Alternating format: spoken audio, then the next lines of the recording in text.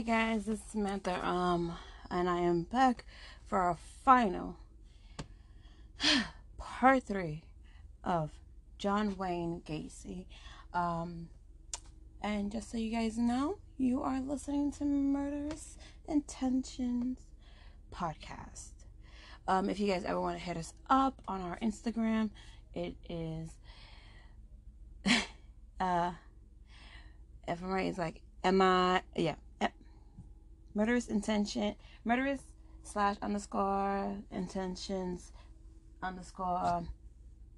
podcast. And our Twitter is MI True Cry podcast. Alright, so now let's get on to the nitty gritty of this. As this man is a despicable man. Just saying, despicable. So we were talking about his murders, and the last one, which made the most indent and kind of put a halt to a lot of things, was when he had killed Robert Peace. Okay, guys, so let's go ahead and get right into it. So when it came to the second search warrant, the same evening that they had interviewed Rossi, they end up interviewing Gacy, and he said, "Nope, I had no contact with this kid named Robert. Nope, didn't happen." They went and decided to interview his employee Rossi for a second time. So this time, Rossi was a little more cooperative, and he informed the detectives that in the summer of 1977, at Gacy's behest, he had spread 10 bags of lime in the crawl space of Gacy's house. On December 19th, investigators began compiling evidence for a second search warrant for Gacy's house. The same day, Gacy's lawyers filed a civil suit against the Des Plaines police. The hearing for the suit was scheduled for December 22nd. However, that afternoon, Gacy invited the surveillance detectives inside his house again. As Officer Robinson distracted Gacy with the conversation, Officer Schultz walked into Gacy's bedroom in an unsuccessful attempt to write down the serial number of the Motorola TV set that suspected belonged to John 6. While flushing Gacy's toilet, the police noticed a smell, okay? Because this is one kind of smell you don't forget. Once you smelt it, it's like, I will never forget that.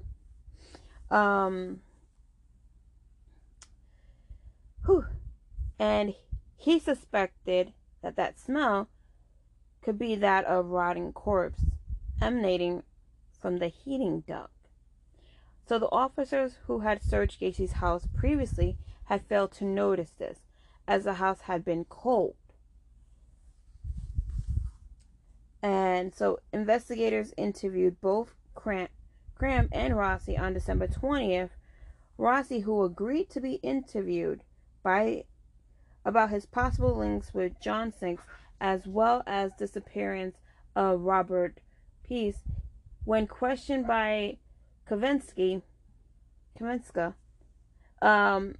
to where he believed Gacy had concealed Peace's body, Rossi replied Gacy may have placed the body in the crawl space, adding that he thought 6's car was stolen. Rossi agreed to submit to a polygraph test. He denied any involvement in Peace's disappearance, also denying any knowledge of his whereabouts. He soon refused to continue the questioning, and Rossi's erratic and inconsistent response to questions while attached to the polygraph machine rendered Kaczynski's unable to render a definite opinion. As to the truthfulness of his answers, Rossi did, however, further discuss the trench digging he did in the crawl space and remarked on Gacy's insistence that he not deviated from where he was instructed to dig. So Cram informed investigators of Gacy's attempts to rape him in 1976. He stated that after he and Gacy had returned to his home after the December 13th search of his property, Gacy had turned pale after seeing a clot of mud on his carpet, which he suspected had came from his crawl space. Cram said Gacy had grabbed a flashlight and immediately entered the crawl space to look for evidence of digging. When asked whether he had been in the crawl space, Crane replied he once been asked by Gacy to spread lime down there and had also dug trenches, which Gacy had explained were for drainage pipes. Crane stated that these trenches were 2 feet deep, 2 feet wide, 6 feet long, and 2 feet deep. The size of graves. Kind of creepy, isn't it? So, finally, on the evening of December 20, Gacy drove to his lawyer's office in Park Ridge to attend a scheduled meeting. And it was to discuss the progress of his civil suit. On his arrival, Gacy appeared disheveled and immediately asked for an alcoholic drink, whereupon Sam Amarant fetched a bottle of whiskey from his car. On his return, Amarant asked Gacy what he had to discuss with them. So Gacy goes, I'm sorry about the ums, forgive me. Gacy picked up a copy of the Daily Herald from Amarant's desk, pointed to a front page article covering the disappearance of Robert Peace, and said, "This boy is dead. He's dead. He's in the river." Gacy then proceeded to give a rambling confession that ran into the early hours of the following morning. He began to inform Amarant and Stevens he had been the judge, the jury, and the executioner of many, many people, and that he now wanted to be the same for himself. He said he buried most of his victims in his crawl space and had disposed of 5 other bodies in the Des Plaines River.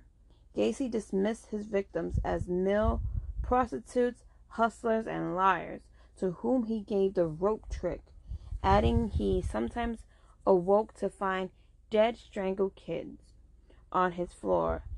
With their hands cuffed behind their back, he had buried their bodies in his crawl space as he believed they were his property.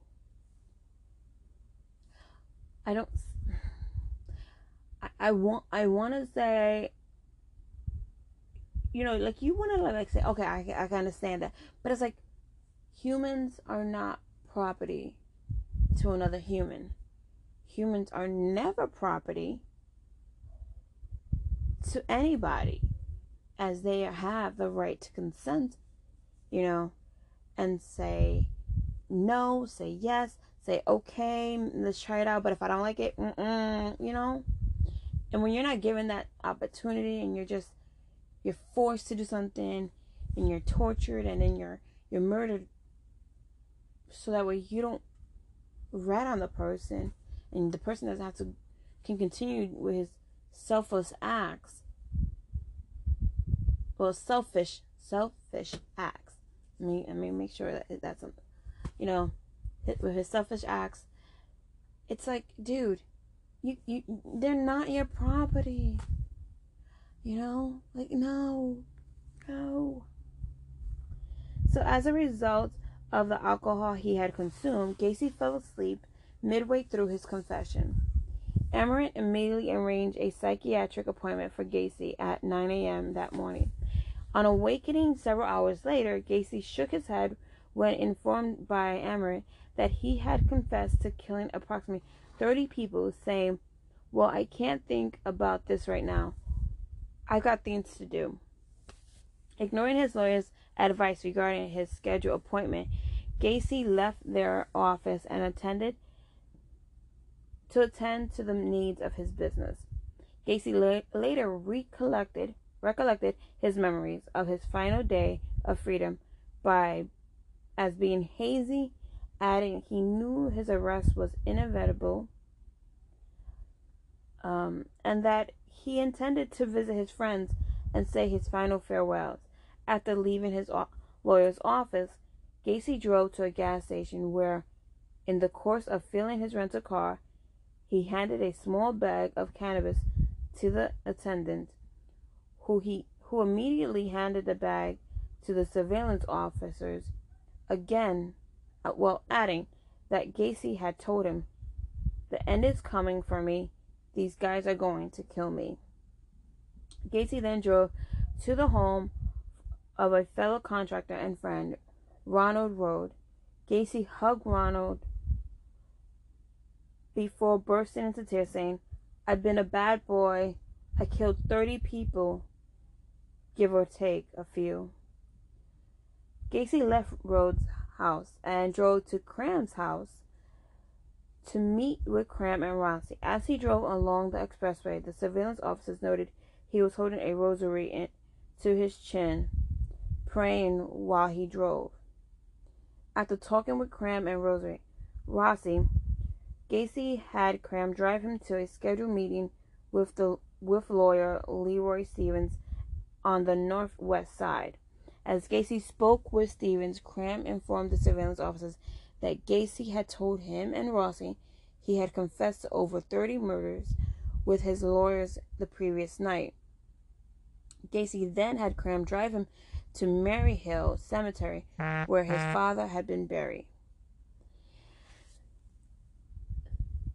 As Gacy drove to various locations that morning, police outlined the formal draft of their second search warrant, specifically to search for the body of Robert Priest in the crawl space. On hearing from the surveillance detectives that in light of his erratic behavior, Gacy might be about to commit suicide, police decided to arrest him on a charge of possession and distribution of cannabis to hold him in custody. As a formal request for a second search warrant was present,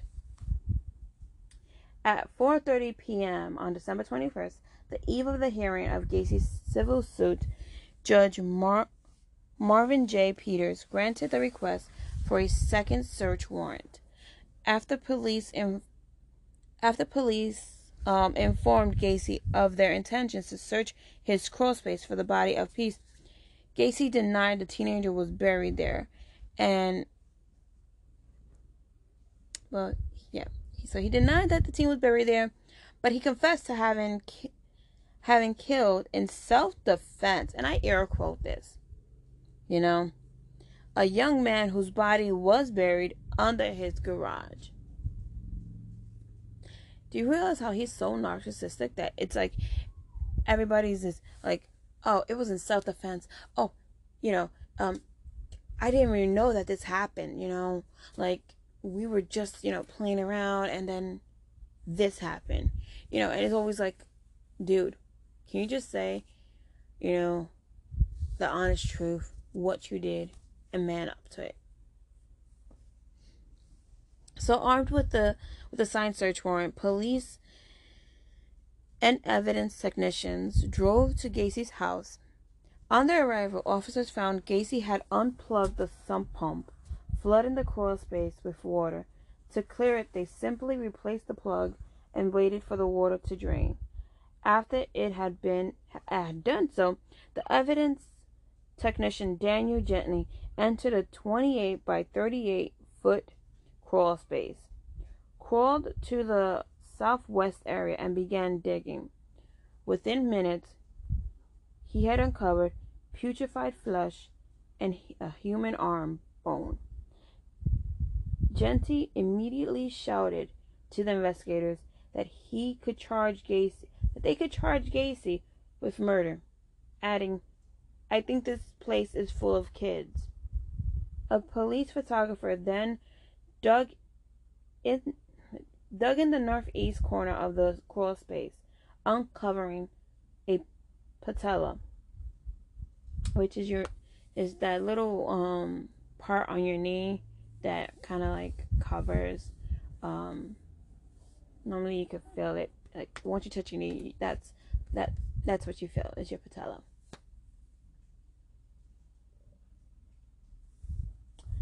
So the two then began digging in the northeast corner, uncovering two lower leg bones.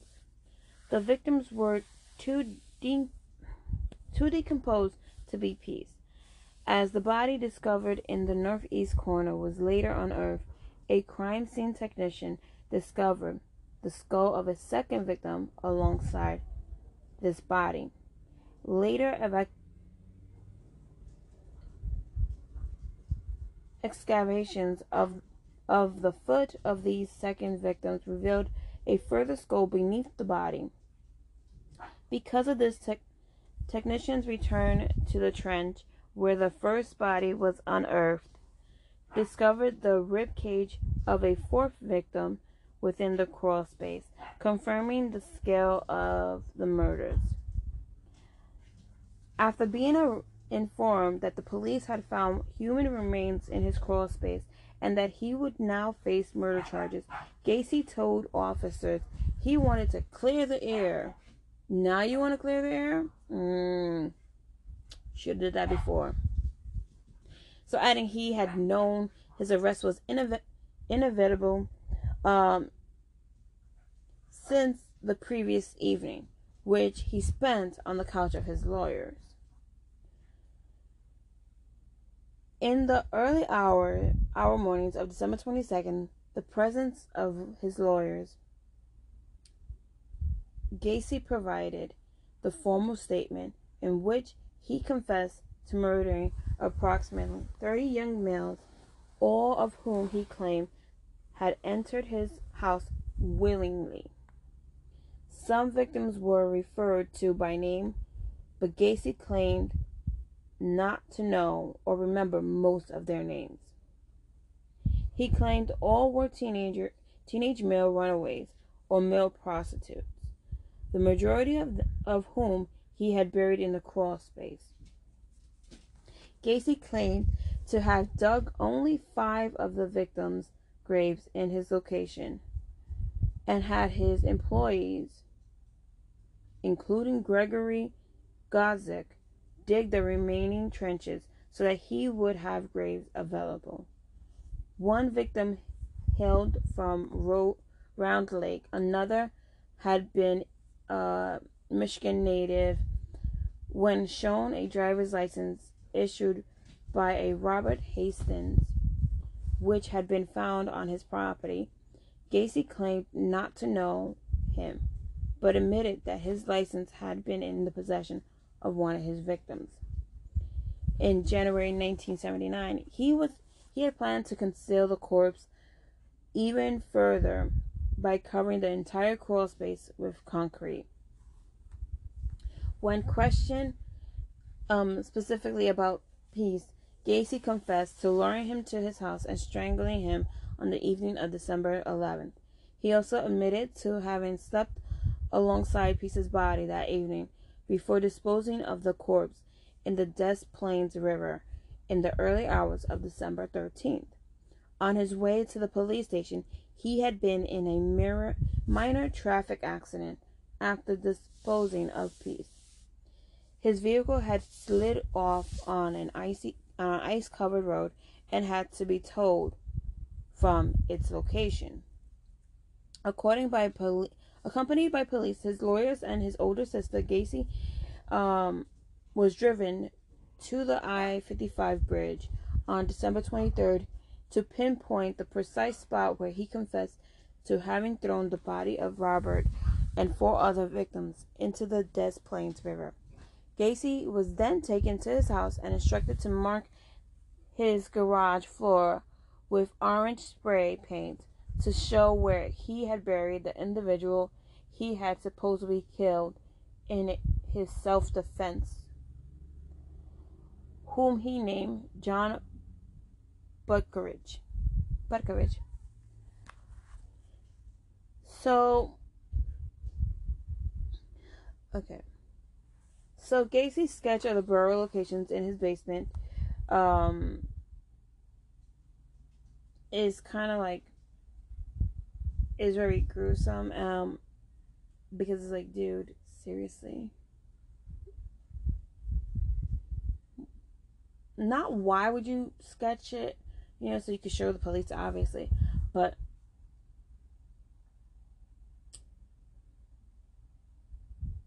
why'd you do this to these people? They did nothing wrong to you, But yeah.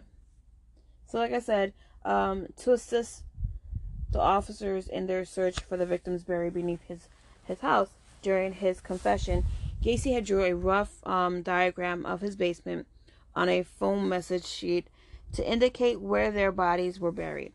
26 bodies were unearthed from Gacy's crawl space over the next week. 3 more were also unearthed elsewhere on his property. Cook County Medical Examiner Robert Stein supervised the examination.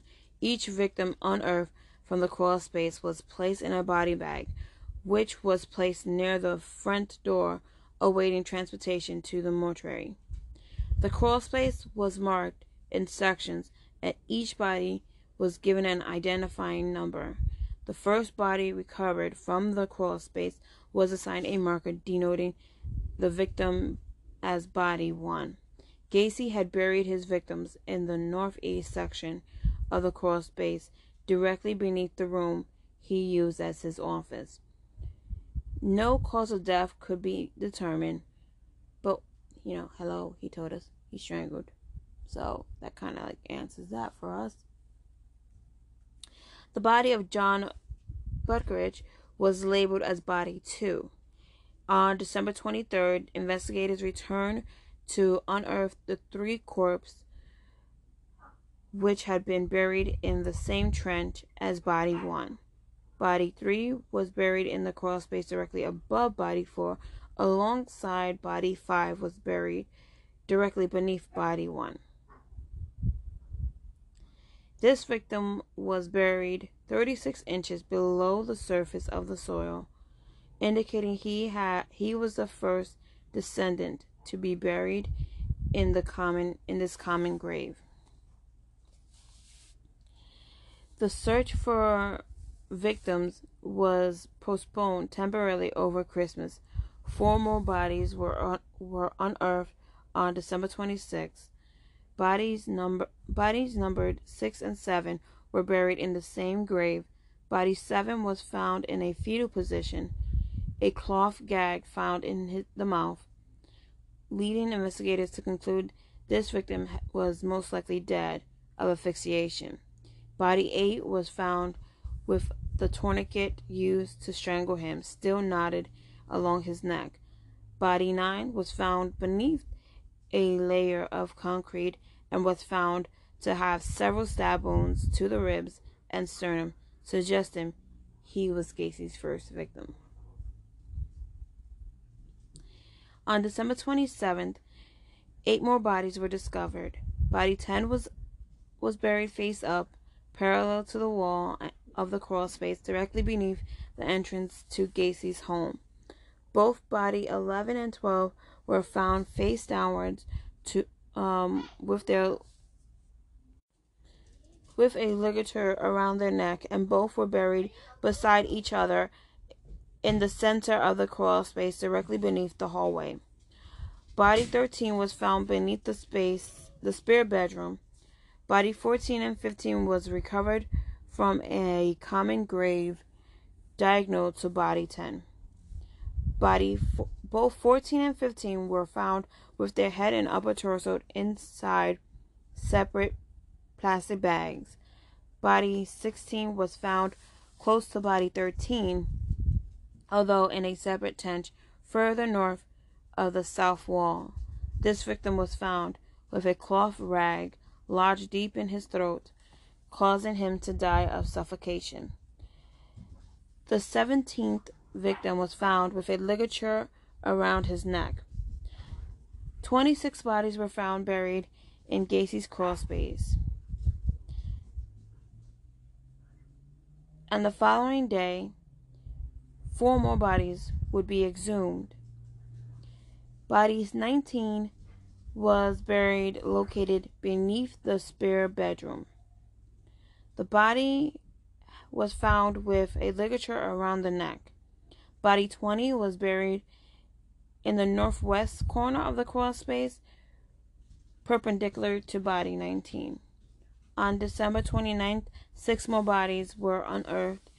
Bodies 22, 23, 24, and 26 were buried in a common grave located beneath Gacy's kitchen and laundry room. With body 25 located beneath Gacy's bathroom, body 22 was found directly beneath Gacy's kitchen, with a section of cloth-like material lodged in his throat. 2 socks were recovered from the pelvic region. This victim was buried directly beneath 21 and recovered the same day. The bones of victim 23 and 24 were commingled together. A section of the cloth was found inside the mouth of body 24 and 26. Body 25 was found beneath Gacy's bathroom with a section of cloth lodged in his throat. The final victim recovered from the crawl space was also found beneath the bathroom, buried 10 inches below the surface of the soil. This victim was found to have a section of cloth lodged deep in his throat. Operations were suspended due to the Chicago blizzard of 1979, but resumed in March despite Gacy's insistence that all the buried victims had been found. On March 9th, body 28 was found wrapped in several plastic bags and buried beneath the patio approximately 15 feet from the barbecue pit in Gacy's backyard. On March 16th, body 29 was found beneath the dining room floor. All the victims discovered at 8213 West Summerdale were in an advanced state of decomposition. Dental records and x-ray charts helped identify the remains. 23 victims were identified via dental records, with 2 further victims identified via skeletal trauma. These identifications were also supported by personal artifacts found in Gacy's home. The head and upper torso of several bodies unearthed beneath Gacy's property had been placed into plastic bags. Several were also found with a rope still around their neck. In some cases, bodies were found in foreign positions, such as prescription bottles lodged into their pelvic region. The position of their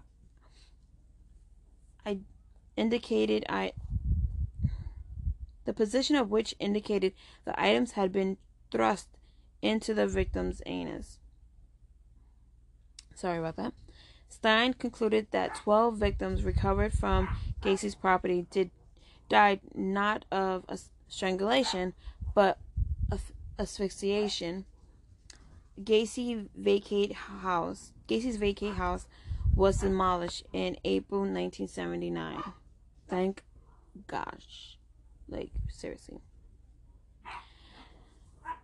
So in June 1978, Gacy began discarding the bodies. And remember, he said that he put 4 of them in the river. So yeah.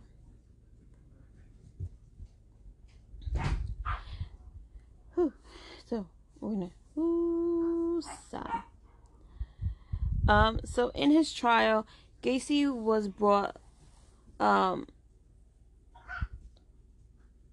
So Gacy's trial began on February 6, 1980, and charged for 33 murders. He was tried in Cook County, Illinois, before Judge Lois Garippo. The jury was selected from Rockford because of the extensive press coverage in Cook County. At the request of his defense counsel, Gacy spent over 300 hours with doctors at the Menard Correctional Center in Chester in the year before his trial. He underwent various psychological tests before a panel of psychiatrists to determine whether he was mentally competent to stand trial. Gacy attempted to convince the doctors he had multiple personality disorder.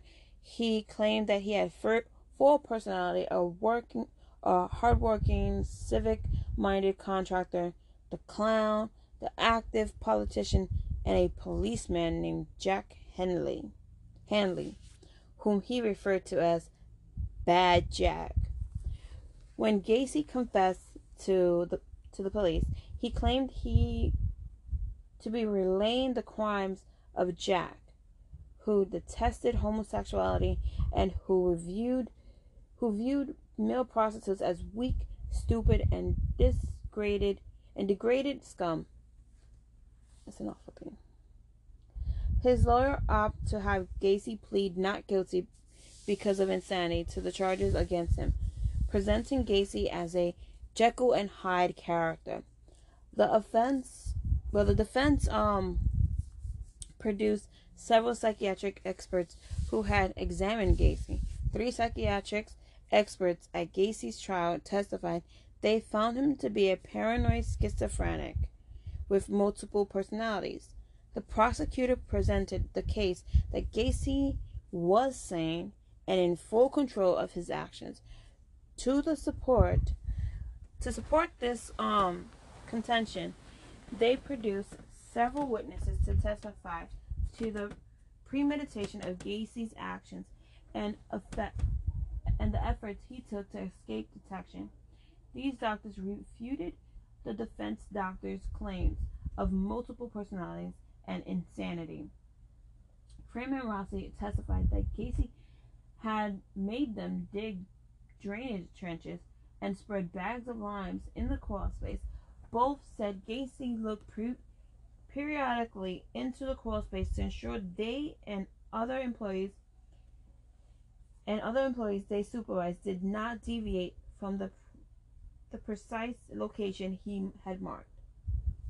On February 18th, Robert Stein testified that all the bodies recovered from Gacy's property were marked decomposed and putrefied, skeletonized remains, and that all of the autopsies he performed, 13 victims had died of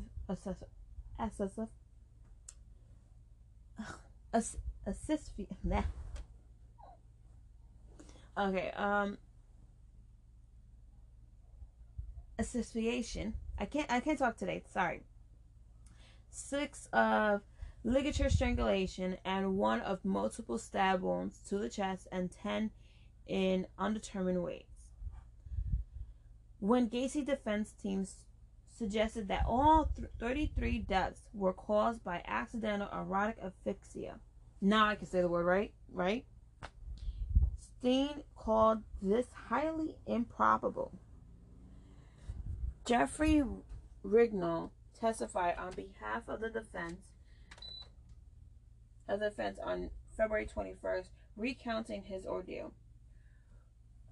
Rignall wept repeatedly while describing Gacy's torture of him in March 1978.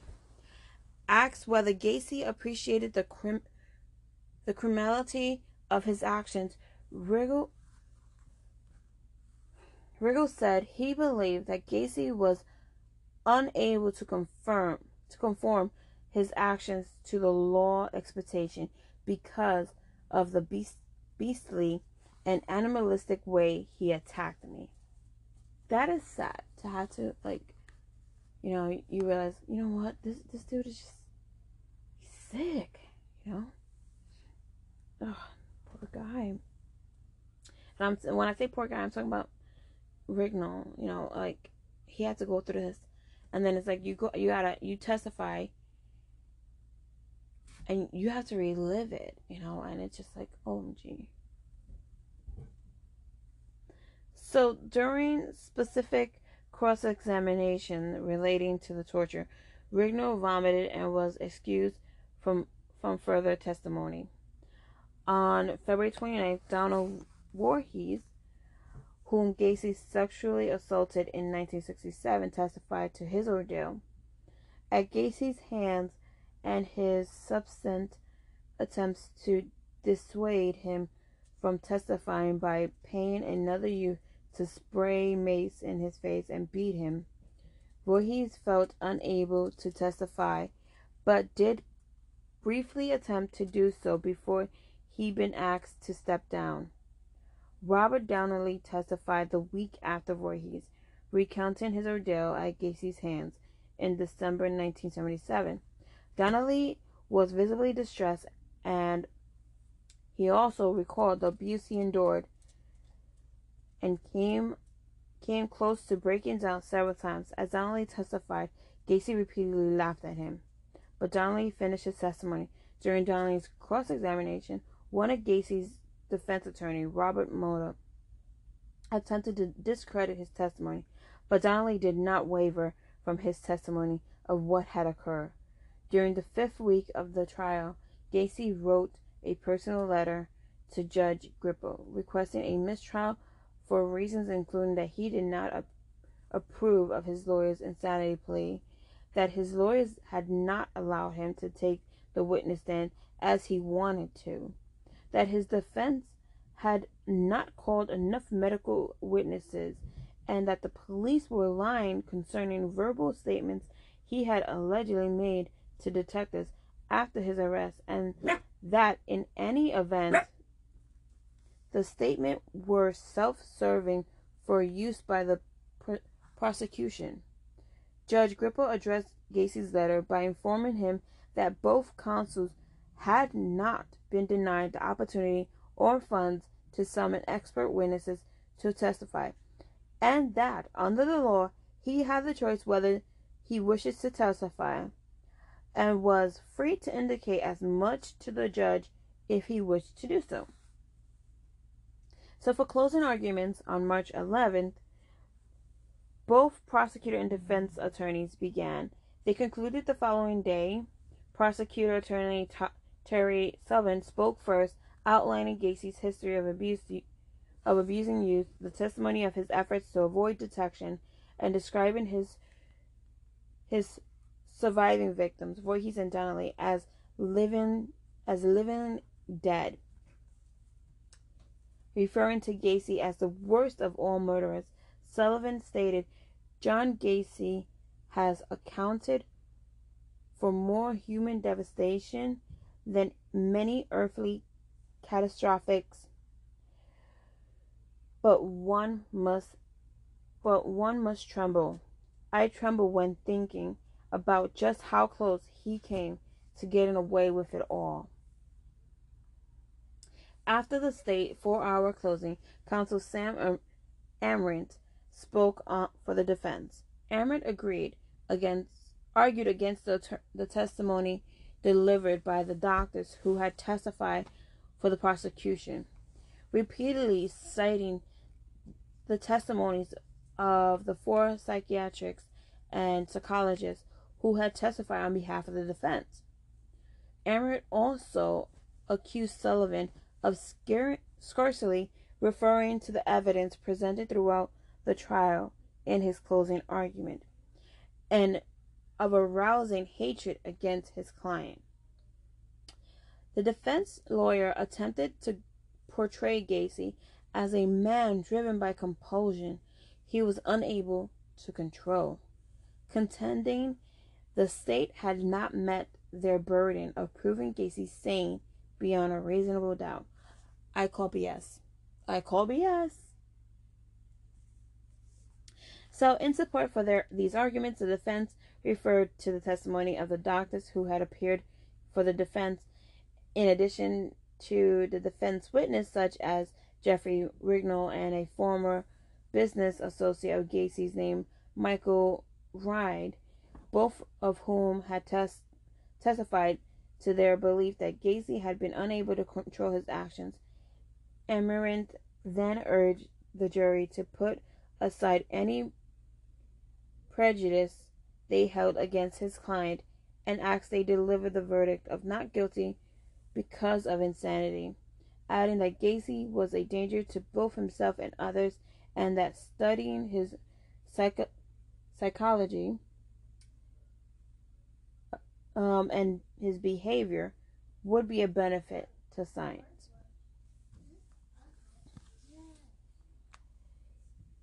So, I'm not going to give you like the whole, rundown of everything. But I'm going to let you know.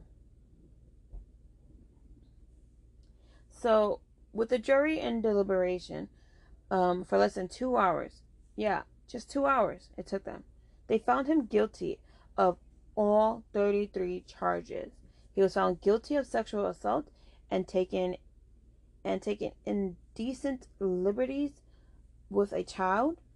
Both convictions about Robert Peace, and at the time, his conviction for 33 murders was the most of which any person in the U.S. history had been convicted. In the sentencing phase of the trial, the jury deliberated for more than 2 hours before sentencing Gacy to death for each murder committed after the Illinois statute of capital punishment came into effect in June 1977. His execution date was set for June 2nd of 1980. So while on death row, he had been sentenced.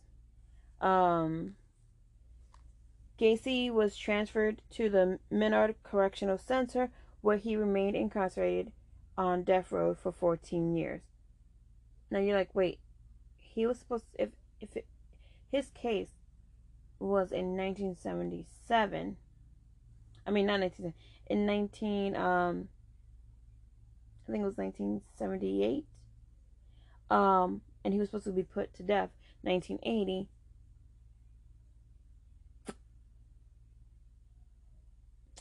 Why was he in death row for 14 years instead? So that tends to sometimes always happen, where there's like a stay. So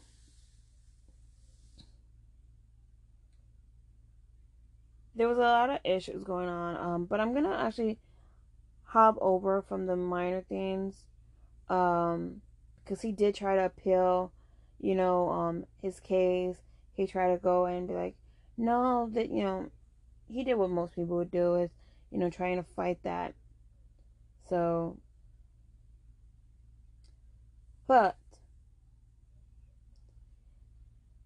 Gacy did, he did go and he was trying to fight it, but after the U.S. Supreme Court denied Gacy's final appeal in October of 1993.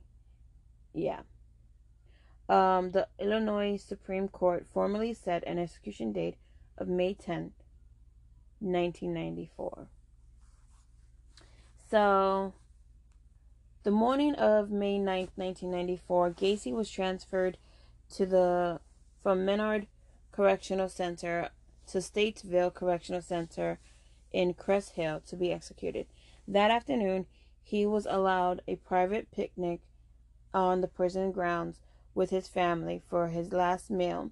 Gacy ordered a bucket of KFC, a dozen fried shrimps, French fries, fresh strawberries, and a Diet Coke. Damn, that's a lot. But remember, he was having a picnic, so I guess. That evening, he observed prayers with a Catholic priest before being escorted to the Statesville execution chamber to receive the lethal injection. Why couldn't he be hanged? So he could see how it felt to be strangled,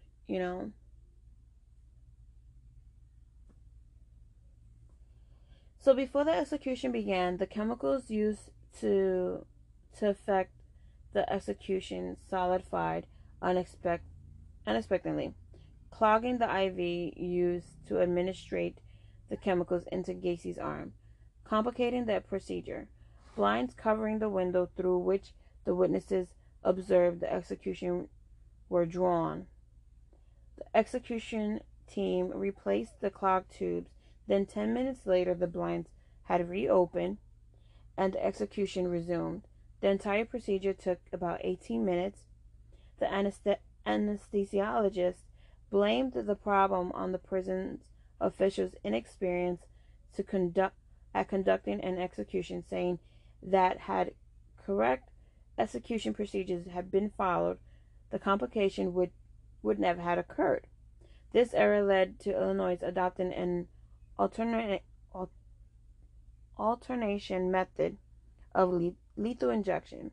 On this subject, one prosecutor at Gacy's trial, William Knuckle, and this was at his appeal trial, said he got a much easier death than any of his victims, which is true.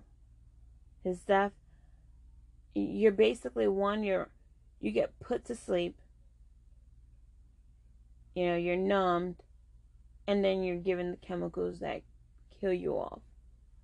So it's like you're not really suffering. You didn't suffer as your victims did, and that's not fair. So according to published reports, Gacy was diagnosed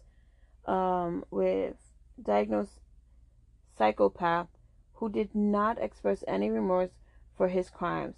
His final statement to his lawyer before his execution was that killing him would not compensate for the loss of others, and the state was murdering him. His final spoken words were reported to be, "Kiss my ass." Oh, so Christian of him. So in the hours leading up to Gacy's execution, a crowd estimated at over 1,000 gathered outside the correctional center. A vocal majority were in favor of the execution, although a small number of anti-death penalty protesters were also present. Some of those in favor of execution wore T-shirts hearkening to Gacy's previous community service as a clown and bearing slogans such as "No tears for the clown." The anti-death penalty protesters observed a silent candlelight vigil.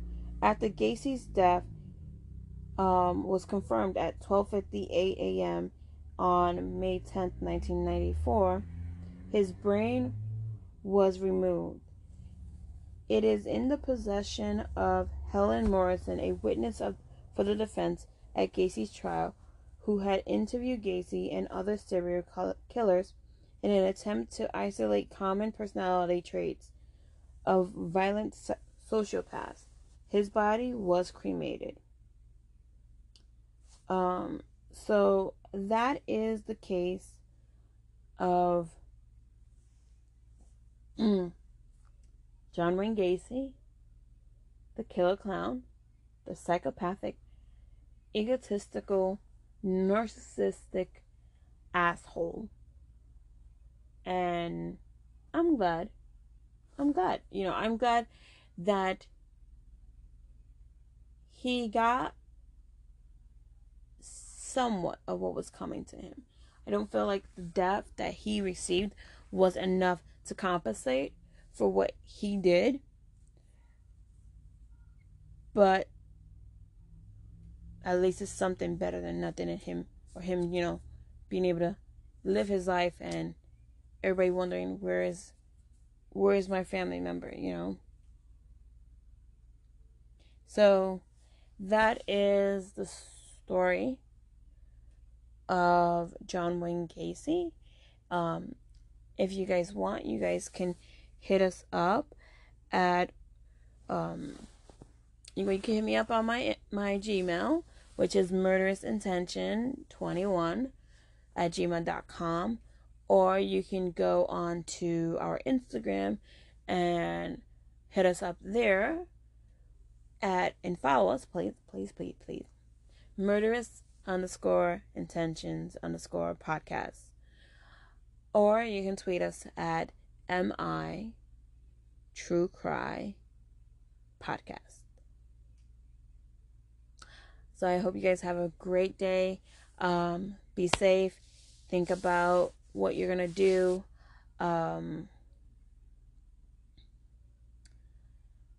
And one lesson I've learned in this past 2 weeks is how life is never granted to us. How life is never... We are not owned, the next day.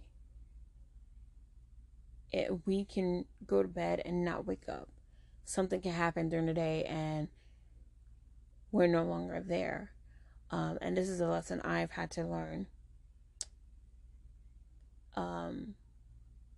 with this last 2 weeks because of my sister's death. So cherish the ones you got. I know siblings can be very like, get out of my hair. But just think that those moments when you're wanting them to get out of your hair is the moments you remember. The moments that they were being annoying, that you were having arguments, or the silly things that they would do that you thought was annoying. It's going to be the biggest thing you remember.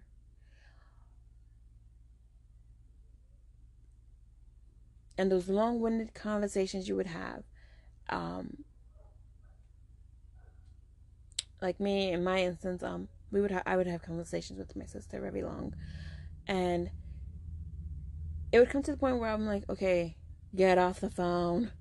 And she would continue. And now I just wish I can have one more long-winded conversation with her. But I do understand that for me to have that would mean she would be in pain. Again. And I can't be selfish. I can't be feeling like I'm entitled to having that one more moment. So, cherish your loved ones. Care about the people who enter in your life. Because you never know when they're gone. That's all from me. Enjoy your day, guys. See you next week. Bye.